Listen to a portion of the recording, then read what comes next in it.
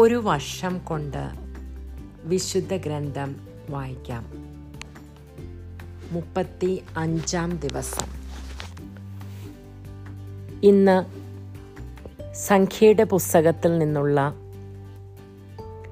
7, 8, 9 അധ്യായങ്ങളാണ് വായിക്കുന്നത്.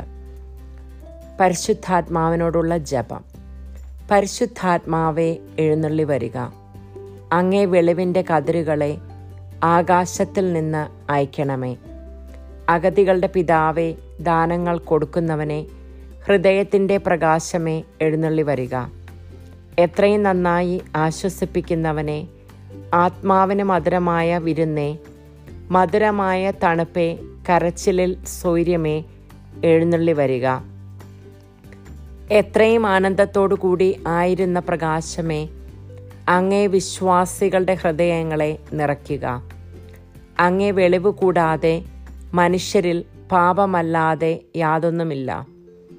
അറപ്പുള്ളത് കഴുകുക, വാടിപ്പോയത് നനയ്ക്കുക, മുറിവേറ്റിരിക്കുന്നത് വെച്ച് കെട്ടുക, രോഗികളെ സുഖപ്പെടുത്തുക, കടുപ്പമുള്ളത് മയപ്പെടുത്തുക, തണുത്തത് ചൂട് പിടിപ്പിക്കുക, നേർവഴിയല്ലാതെ പോയത് തിരിക്കുക. അങ്ങിൽ ശരണപ്പെട്ടിരിക്കുന്ന വിശ്വാസികൾക്ക് അങ്ങേ 7 വിശുദ്ധദാനങ്ങൾ നൽകുക. പുണ്യയോഗ്യതയും ഭാഗ്യമരണവും നിത്യാനന്ദവും ഞങ്ങൾക്ക് തരിക. ആമേൻ.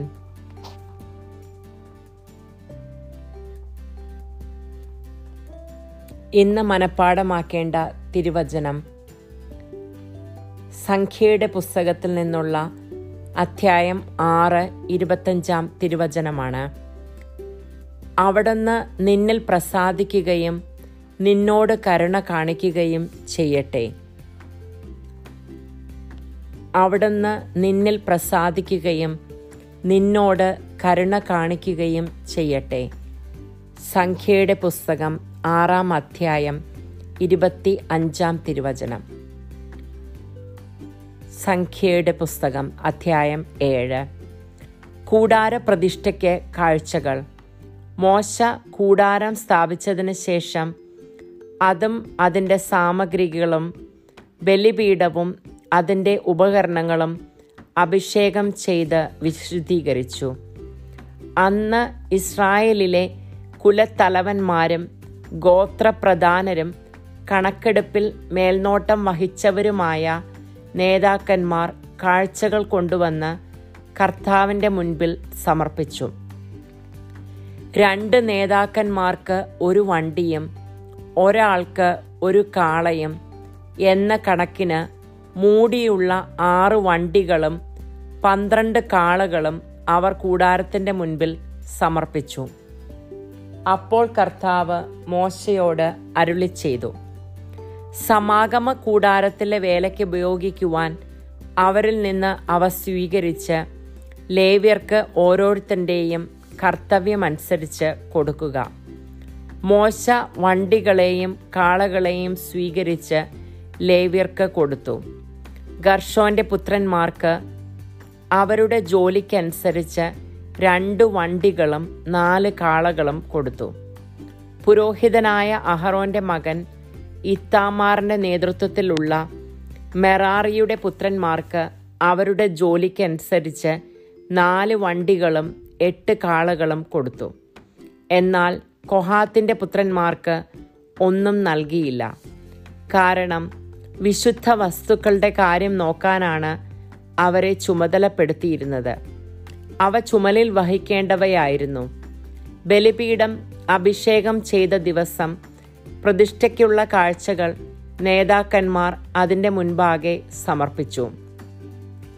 കർത്താവ് മോശയോട് അരുളിച്ചെയ്തു, നേതാക്കന്മാർ ഓരോരുത്തരായി ഓരോ ദിവസം ബലിപീഠത്തിൻ്റെ പ്രതിഷ്ഠയ്ക്കുള്ള കാഴ്ചകൾ സമർപ്പിക്കണം. 1-ാം ദിവസം യൂദാ ഗോത്രത്തിലെ അമ്മിനാദാബിൻ്റെ മകൻ നഹശോൻ കാഴ്ച സമർപ്പിച്ചു. അവൻ കാഴ്ചവെച്ചത് വിശുദ്ധ മന്ദിരത്തിലെ ഷെക്കൽ പ്രകാരം 130 ഷെക്കൽ തൂക്കമുള്ള ഒരു വെള്ളിത്തളിക, 70 ഷെക്കൽ തൂക്കമുള്ള ഒരു വെള്ളിക്കിണ്ണം, അവ നിറയെ ദാനിബലിക്കുള്ള എണ്ണ ചേർത്ത നേർത്ത മാവ്, സുഗന്ധദ്രവ്യം നിറച്ച 10 ഷെക്കൽ തൂക്കമുള്ള ഒരു പൊൻകലശം, ദഹനബലിക്കായി ഒരു കാളക്കുട്ടി, ഒരു മുട്ടാട്, 1 വയസ്സുള്ള ഒരു ആൺചെമ്മരിയാട്, പാപപരിഹാര ബലിക്കായി ഒരു ആൺകോലാട്, സമാധാന ബലിക്കായി 2 കാളകൾ, 5 മുട്ടാടുകൾ, 5 ആൺകോലാടുകൾ, 1 വയസ്സുള്ള 5 ആൺചെമ്മരിയാടുകൾ.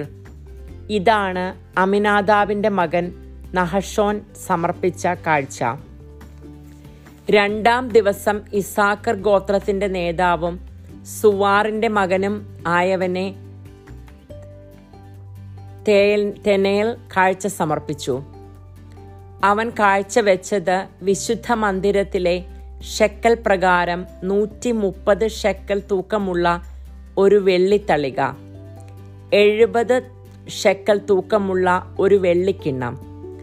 അവ നിറയെ ധാന്യബലിക്കുള്ള എണ്ണ ചേർത്ത നേരിയ മാവ്, സുഗന്ധദ്രവ്യം നിറച്ച 10 ഷെക്കൽ തൂക്കമുള്ള ഒരു പൊൻകലശം, ദഹനബലിക്കായി ഒരു കാളക്കുട്ടി, ഒരു മുട്ടാട്, 1 വയസ്സുള്ള ഒരു ആൺചെമ്മരിയാട്, പാപപരിഹാര ബലിക്ക് ഒരു ആൺകോലാട്, സമാധാന ബലിക്കായി 2 കാളകൾ, 5 മുട്ടാടുകൾ, 5 ആൺകോലാടുകൾ, 1 വയസ്സുള്ള 5 ആൺചെമ്മരിയാടുകൾ എന്നിവയാണ്. ഇതാണ് സുവാറിൻ്റെ മകൻ നെഥനേൽ സമർപ്പിച്ച കാഴ്ച. 3-ാം ദിവസം സെബലൂൺ ഗോത്രത്തിൻ്റെ നേതാവും ബേലോന്റെ മകനുമായ ഏലിയാബ് കാഴ്ച സമർപ്പിച്ചു. അവൻ കാഴ്ചവെച്ചത് വിശുദ്ധ മന്ദിരത്തിലെ ഷെക്കൽ പ്രകാരം 130 ഷെക്കൽ തൂക്കമുള്ള ഒരു വെള്ളിത്തളിക, 70 ഷെക്കൽ തൂക്കമുള്ള ഒരു വെള്ളിക്കിണ്ണം. അവ നിറയെ ധാന്യബലിക്കുള്ള എണ്ണ ചേർത്ത നേരിയ മാവ്, സുഗന്ധദ്രവ്യം നിറച്ച 10 ഷെക്കൽ തൂക്കമുള്ള ഒരു പൊൻകലശം, ദഹനബലിക്കായി ഒരു കാളക്കുട്ടി, ഒരു മുട്ടാട്, 1 വയസ്സുള്ള ഒരു ആൺചെമ്മരിയാട്, പാപപരിഹാര ബലിക്കായി ഒരു ആൺകോലാട്, സമാധാന ബലിക്കായി 2 കാളകൾ, 5 മുട്ടാടുകൾ, 5 കോലാടുകൾ, 1 വയസ്സുള്ള 5 ആൺചെമ്മരിയാടുകൾ എന്നിവയാണ്. ഇതാണ് ഹേലോന്റെ പുത്രൻ ഏലിയാബ് സമർപ്പിച്ച കാഴ്ച. 4-ാം ദിവസം റൂബൻ ഗോത്രത്തിൻ്റെ നേതാവും ഷെദേയൂറിൻ്റെ മകനുമായ എലീസൂർ കാഴ്ചയർപ്പിച്ചു. അവൻ കാഴ്ചവെച്ചത് വിശുദ്ധ മന്ദിരത്തിലെ ഷെക്കൽ പ്രകാരം 130 ഷെക്കൽ തൂക്കമുള്ള ഒരു വെള്ളിത്തളിക, 70 ഷെക്കൽ തൂക്കമുള്ള ഒരു വെള്ളിക്കിണ്ണം. അവ നിറയെ ധാന്യബലിക്കുള്ള എണ്ണ ചേർത്ത നേരിയ മാവ്, സുഗന്ധദ്രവ്യം നിറച്ച 10 ഷെക്കൽ തൂക്കമുള്ള ഒരു പൊൻകലശം, ദഹനബലിക്കായി ഒരു കാളക്കുട്ടി, ഒരു മുട്ടാട്, 1 വയസ്സുള്ള ഒരു ആൺചെമ്മരിയാട്, പാപപരിഹാര ബലിക്കായി ഒരു ആൺകോലാട്, സമാധാന ബലിക്കായി 2 കാളകൾ, 5 മുട്ടാടുകൾ, 5 ആൺകോലാടുകൾ, 1 വയസ്സുള്ള 5 ആൺചെമ്മരിയാടുകൾ എന്നിവയാകുന്നു. ഇതാണ് ഷെദേയൂറിൻ്റെ മകൻ എലീസൂർ സമർപ്പിച്ച കാഴ്ച. 5-ാം ദിവസം ശിമയോൻ ഗോത്രത്തിൻ്റെ നേതാവും സുരിഷദായിയുടെ മകനുമായ ഷെലൂമിയേൽ കാഴ്ച സമർപ്പിച്ചു. അവൻ കാഴ്ചവെച്ചത് വിശുദ്ധ മന്ദിരത്തിലെ ഷെക്കൽ പ്രകാരം 130 ഷെക്കൽ തൂക്കമുള്ള ഒരു വെള്ളിത്തളിക, 70 ഷെക്കൽ തൂക്കമുള്ള ഒരു വെള്ളിക്കിണ്ണം. അവ നിറയെ ധാന്യബലിക്കുള്ള എണ്ണ ചേർത്ത നേരിയ മാവ്, സുഗന്ധദ്രവ്യം നിറച്ച 10 ഷെക്കൽ തൂക്കമുള്ള ഒരു പൊൻകലശം, ദഹനബലിക്കായി ഒരു കാളക്കുട്ടി, ഒരു മുട്ടാട്, 1 വയസ്സുള്ള ഒരു ആൺചെമ്മരിയാട്, പാപപരിഹാര ബലിക്കായി ഒരു ആൺകോലാട്, സമാധാന ബലിക്കായി 2 കാളകൾ, 5 മുട്ടാടുകൾ, 5 ആൺകോലാടുകൾ, 1 വയസ്സുള്ള 5 ആൺ ചെമ്മരിയാടുകൾ എന്നിവയാകുന്നു. ഇതാണ് സുരിഷദായിയുടെ മകൻ ഷെലൂമിയേൽ സമർപ്പിച്ച കാഴ്ച. 6-ാം ദിവസം ഗാദ് ഗോത്രത്തിലെ തലവനും റെവൂവേലിന്റെ മകനുമായ ഏലിയാസാഫ് കാഴ്ച സമർപ്പിച്ചു. അവൻ കാഴ്ചവെച്ചത് വിശുദ്ധ മന്ദിരത്തിലെ ഷെക്കൽ പ്രകാരം 130 ഷെക്കൽ തൂക്കമുള്ള ഒരു വെള്ളിത്തളിക, 70 ഷെക്കൽ തൂക്കമുള്ള ഒരു വെള്ളിക്കിണ്ണം, അവ നിറയെ ധാന്യബലിക്കുള്ള എണ്ണ ചേർത്ത നേരിയ മാവ്, സുഗന്ധദ്രവ്യം നിറച്ച 10 ഷെക്കൽ തൂക്കമുള്ള ഒരു പൊൻകലശം, ദഹനബലിക്കായി ഒരു കാളക്കുട്ടി, ഒരു മുട്ടാട്, 1 വയസ്സുള്ള ഒരു ആൺ ചെമ്മരിയാട്, പാപപരിഹാര ബലിക്കായി ഒരു ആൺകോലാട്, സമാധാന ബലിക്കായി 2 കാളകൾ, 5 മുട്ടാടുകൾ, 5 ആൺകോലാടുകൾ, 1 വയസ്സുള്ള 5 ആൺ ചെമ്മരിയാടുകൾ എന്നിവയാകുന്നു. ഇതാണ് റെവുവേലിന്റെ മകൻ ഏലിയാസാഫ് സമർപ്പിച്ച കാഴ്ച. 7-ാം ദിവസം എഫ്രായിം ഗോത്രത്തിന്റെ നേതാവും അമ്മീഹൂദിന്റെ മകനുമായ എലീഷാമ കാഴ്ച അർപ്പിച്ചു.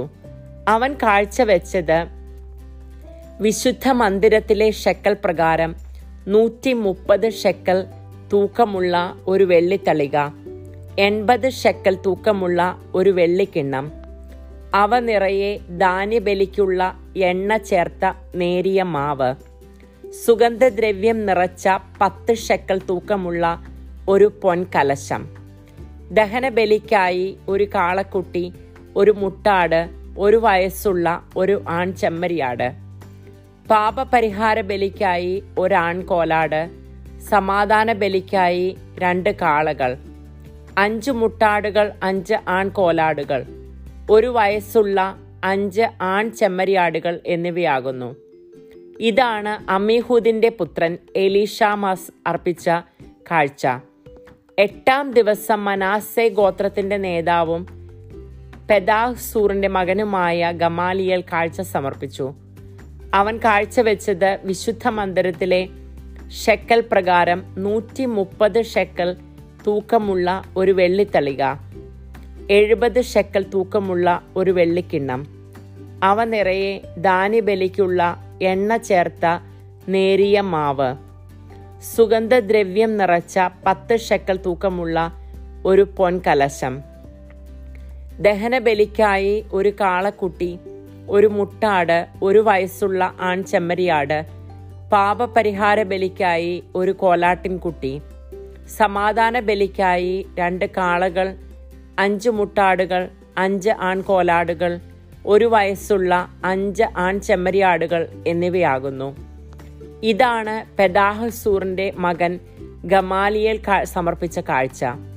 9-ാം ദിവസം ബെഞ്ചമിൻ ഗോത്രത്തിന്റെ നേതാവും ഗിദയോനിയുടെ മകനുമായ അബീദാൻ കാഴ്ചയർപ്പിച്ചു.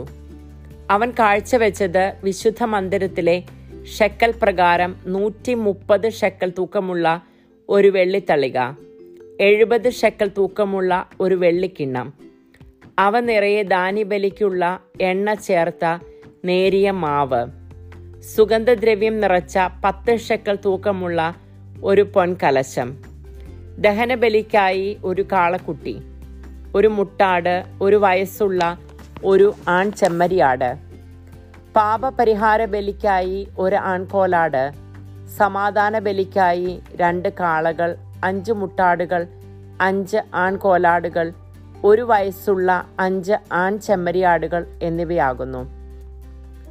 ഇതാണ് ഗിദയോനിയുടെ പുത്രൻ അബീദാൻ സമർപ്പിച്ച കാഴ്ച. 10-ാം ദിവസം ദാൻ ഗോത്രത്തിന്റെ നേതാവും അമിഷദായിയുടെ മകനുമായ അഹിയേസർ കാഴ്ച സമർപ്പിച്ചു.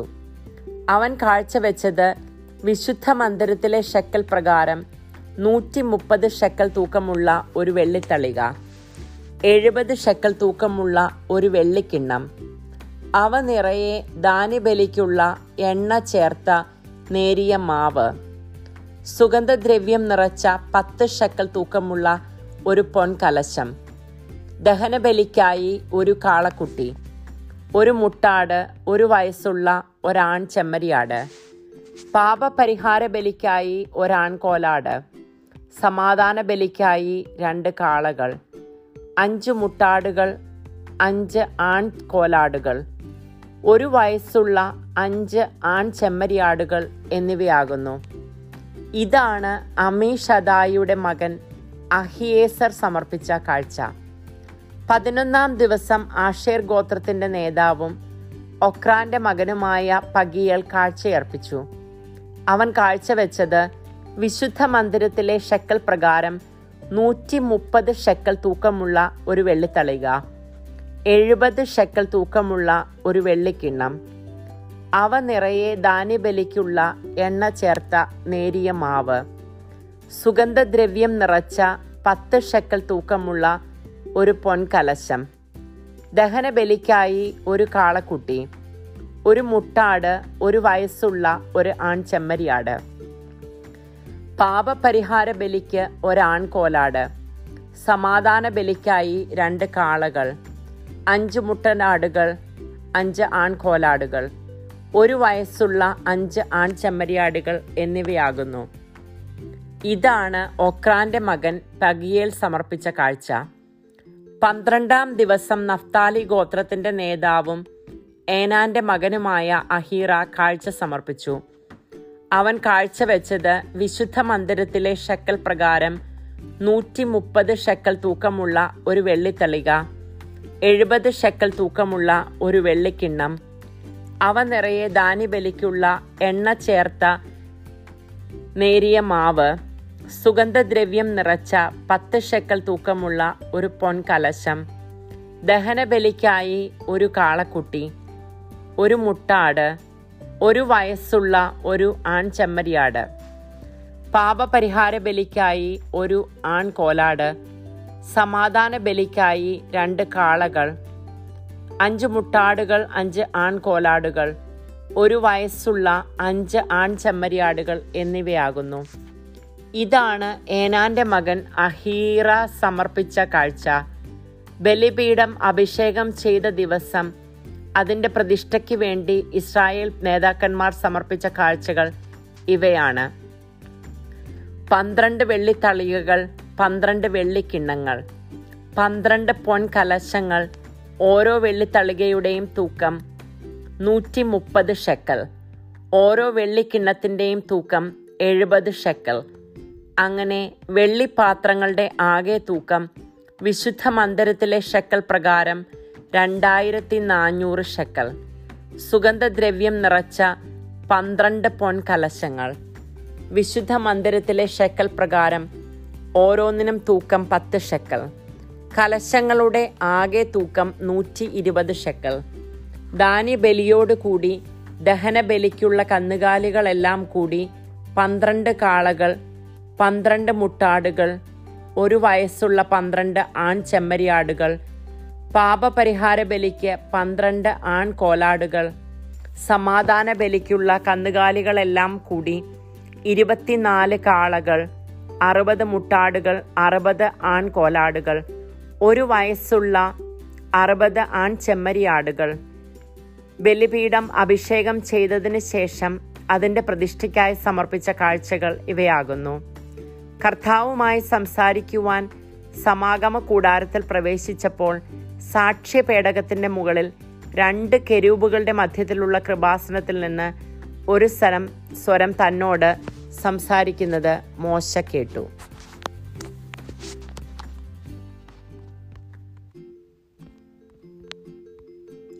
സംഖ്യയുടെ പുസ്തകം അധ്യായം 8. ദീപസജ്ജീകരണം.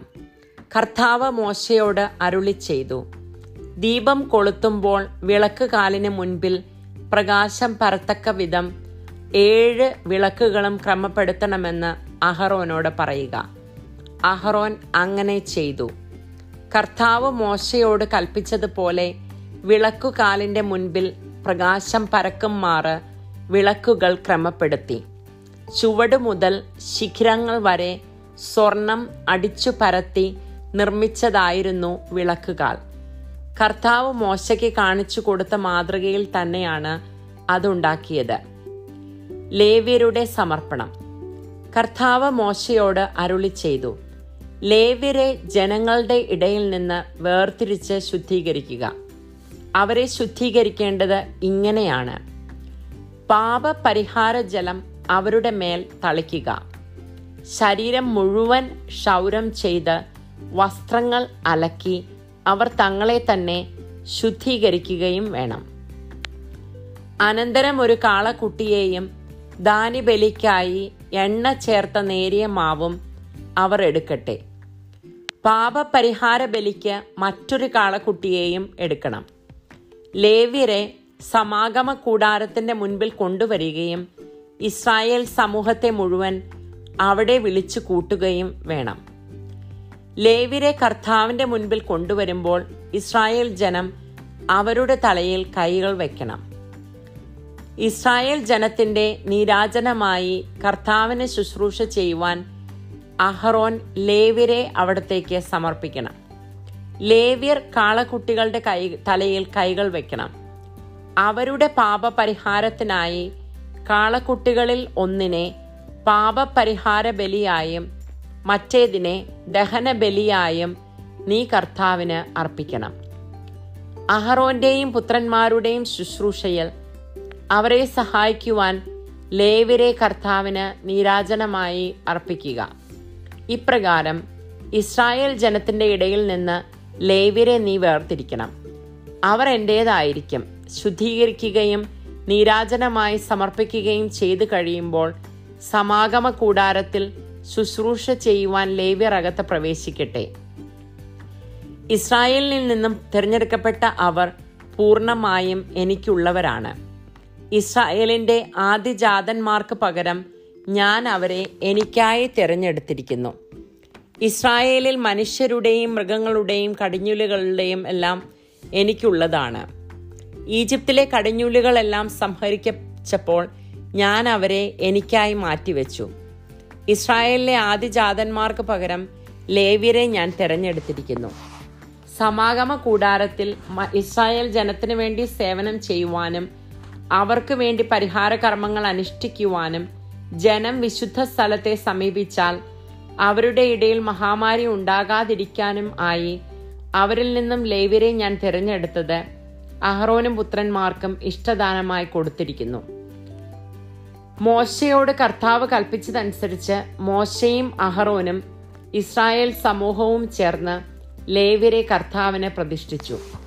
ലേവ്യർ തങ്ങളെ തന്നെ പാപത്തിൽ നിന്ന് ശുദ്ധീകരിച്ചു വസ്ത്രം അലക്കി. അഹറോൻ അവരെ നീരാജനമായി കർത്താവിന് സമർപ്പിച്ചു. അവരുടെ ശുദ്ധീകരണത്തിനായി അഹറോൻ പാപപരിഹാര ബലി അർപ്പിക്കുകയും ചെയ്തു. അനന്തരം സമാഗമ കൂടാരത്തിലെ ശുശ്രൂഷയിൽ അഹറോനെയും പുത്രന്മാരെയും സഹായിക്കുവാൻ ലേവ്യർ അകത്ത് പ്രവേശിച്ചു. കർത്താവ് മോശയോട് കൽപ്പിച്ചതനുസരിച്ച് അവർ ലേവ്യരോട് പ്രവർത്തിച്ചു. കർത്താവ് മോശയോട് അരുളി ചെയ്തു, ലേവ്യരെ സംബന്ധിക്കുന്ന നിയമം ഇതാണ്: 25 അതിന്മേലും വയസ്സുള്ള ലേവ്യരെല്ലാം സമാഗമ കൂടാരത്തിൽ ശുശ്രൂഷ ചെയ്യണം. 50 വയസ്സാകുമ്പോൾ ശുശ്രൂഷയിൽ നിന്ന് വിരമിക്കണം. പിന്നെ ശുശ്രൂഷ ചെയ്യേണ്ടതില്ല. എന്നാൽ സമാഗമ കൂടാരത്തിൽ ജോലി ചെയ്യുന്ന സഹോദരന്മാരെ അവർക്ക് സഹായിക്കാം. അവർ നേരിട്ട് ചുമതല വഹിക്കേണ്ടതില്ല. ലേവ്യരെ ചുമതല ഏൽപ്പിക്കുമ്പോൾ നീ ഇങ്ങനെ ചെയ്യണം. സംഖ്യയുടെ പുസ്തകം അധ്യായം 9. രണ്ടാമത്തെ പെസഹ. ഇസ്രായേൽ ജനം ഈജിപ്തിൽ നിന്ന് പുറപ്പെട്ടതിന്റെ 2-ാം വർഷം 1-ാം മാസം സീനായ് മരുഭൂമിയിൽ വെച്ച് കർത്താവ് മോശയോട് അരുളി ചെയ്തു, ഇസ്രായേൽ ജനം നിശ്ചിത സമയത്ത് തന്നെ പെസഹ ആഘോഷിക്കണം. ഈ മാസം 14-ാം ദിവസം വൈകുന്നേരം എല്ലാ നിയമങ്ങളും ചട്ടങ്ങളും അനുസരിച്ച് നിങ്ങൾ പെസഹ ആചരിക്കണം. പെസഹ ആചരിക്കണമെന്ന് ഇസ്രായേൽ ജനത്തെ മോശ അറിയിച്ചു. അങ്ങനെ അവർ 1-ാം മാസം 14-ാം ദിവസം വൈകുന്നേരം സീനായ് മരുഭൂമിയിൽ വെച്ച് പെസഹ ആചരിച്ചു.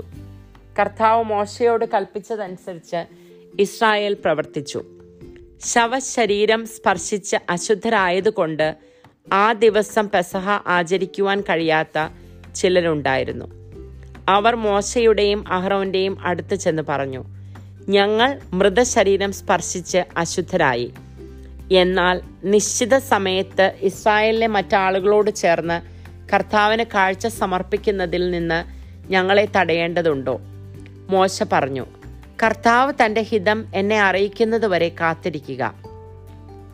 കർത്താവ് മോശയോട് അരുളി ചെയ്തു, ഇസ്രായേൽ ജനത്തോട് പറയുക, നിങ്ങളോ നിങ്ങളുടെ മക്കളിൽ ആരെങ്കിലുമോ ശവശരീരം സ്പർശിച്ച് അശുദ്ധരാവുകയോ ദൂരയാത്രയിലായിരിക്കുകയോ ചെയ്താലും അവർ കർത്താവിന് പെസഹ ആചരിക്കണം.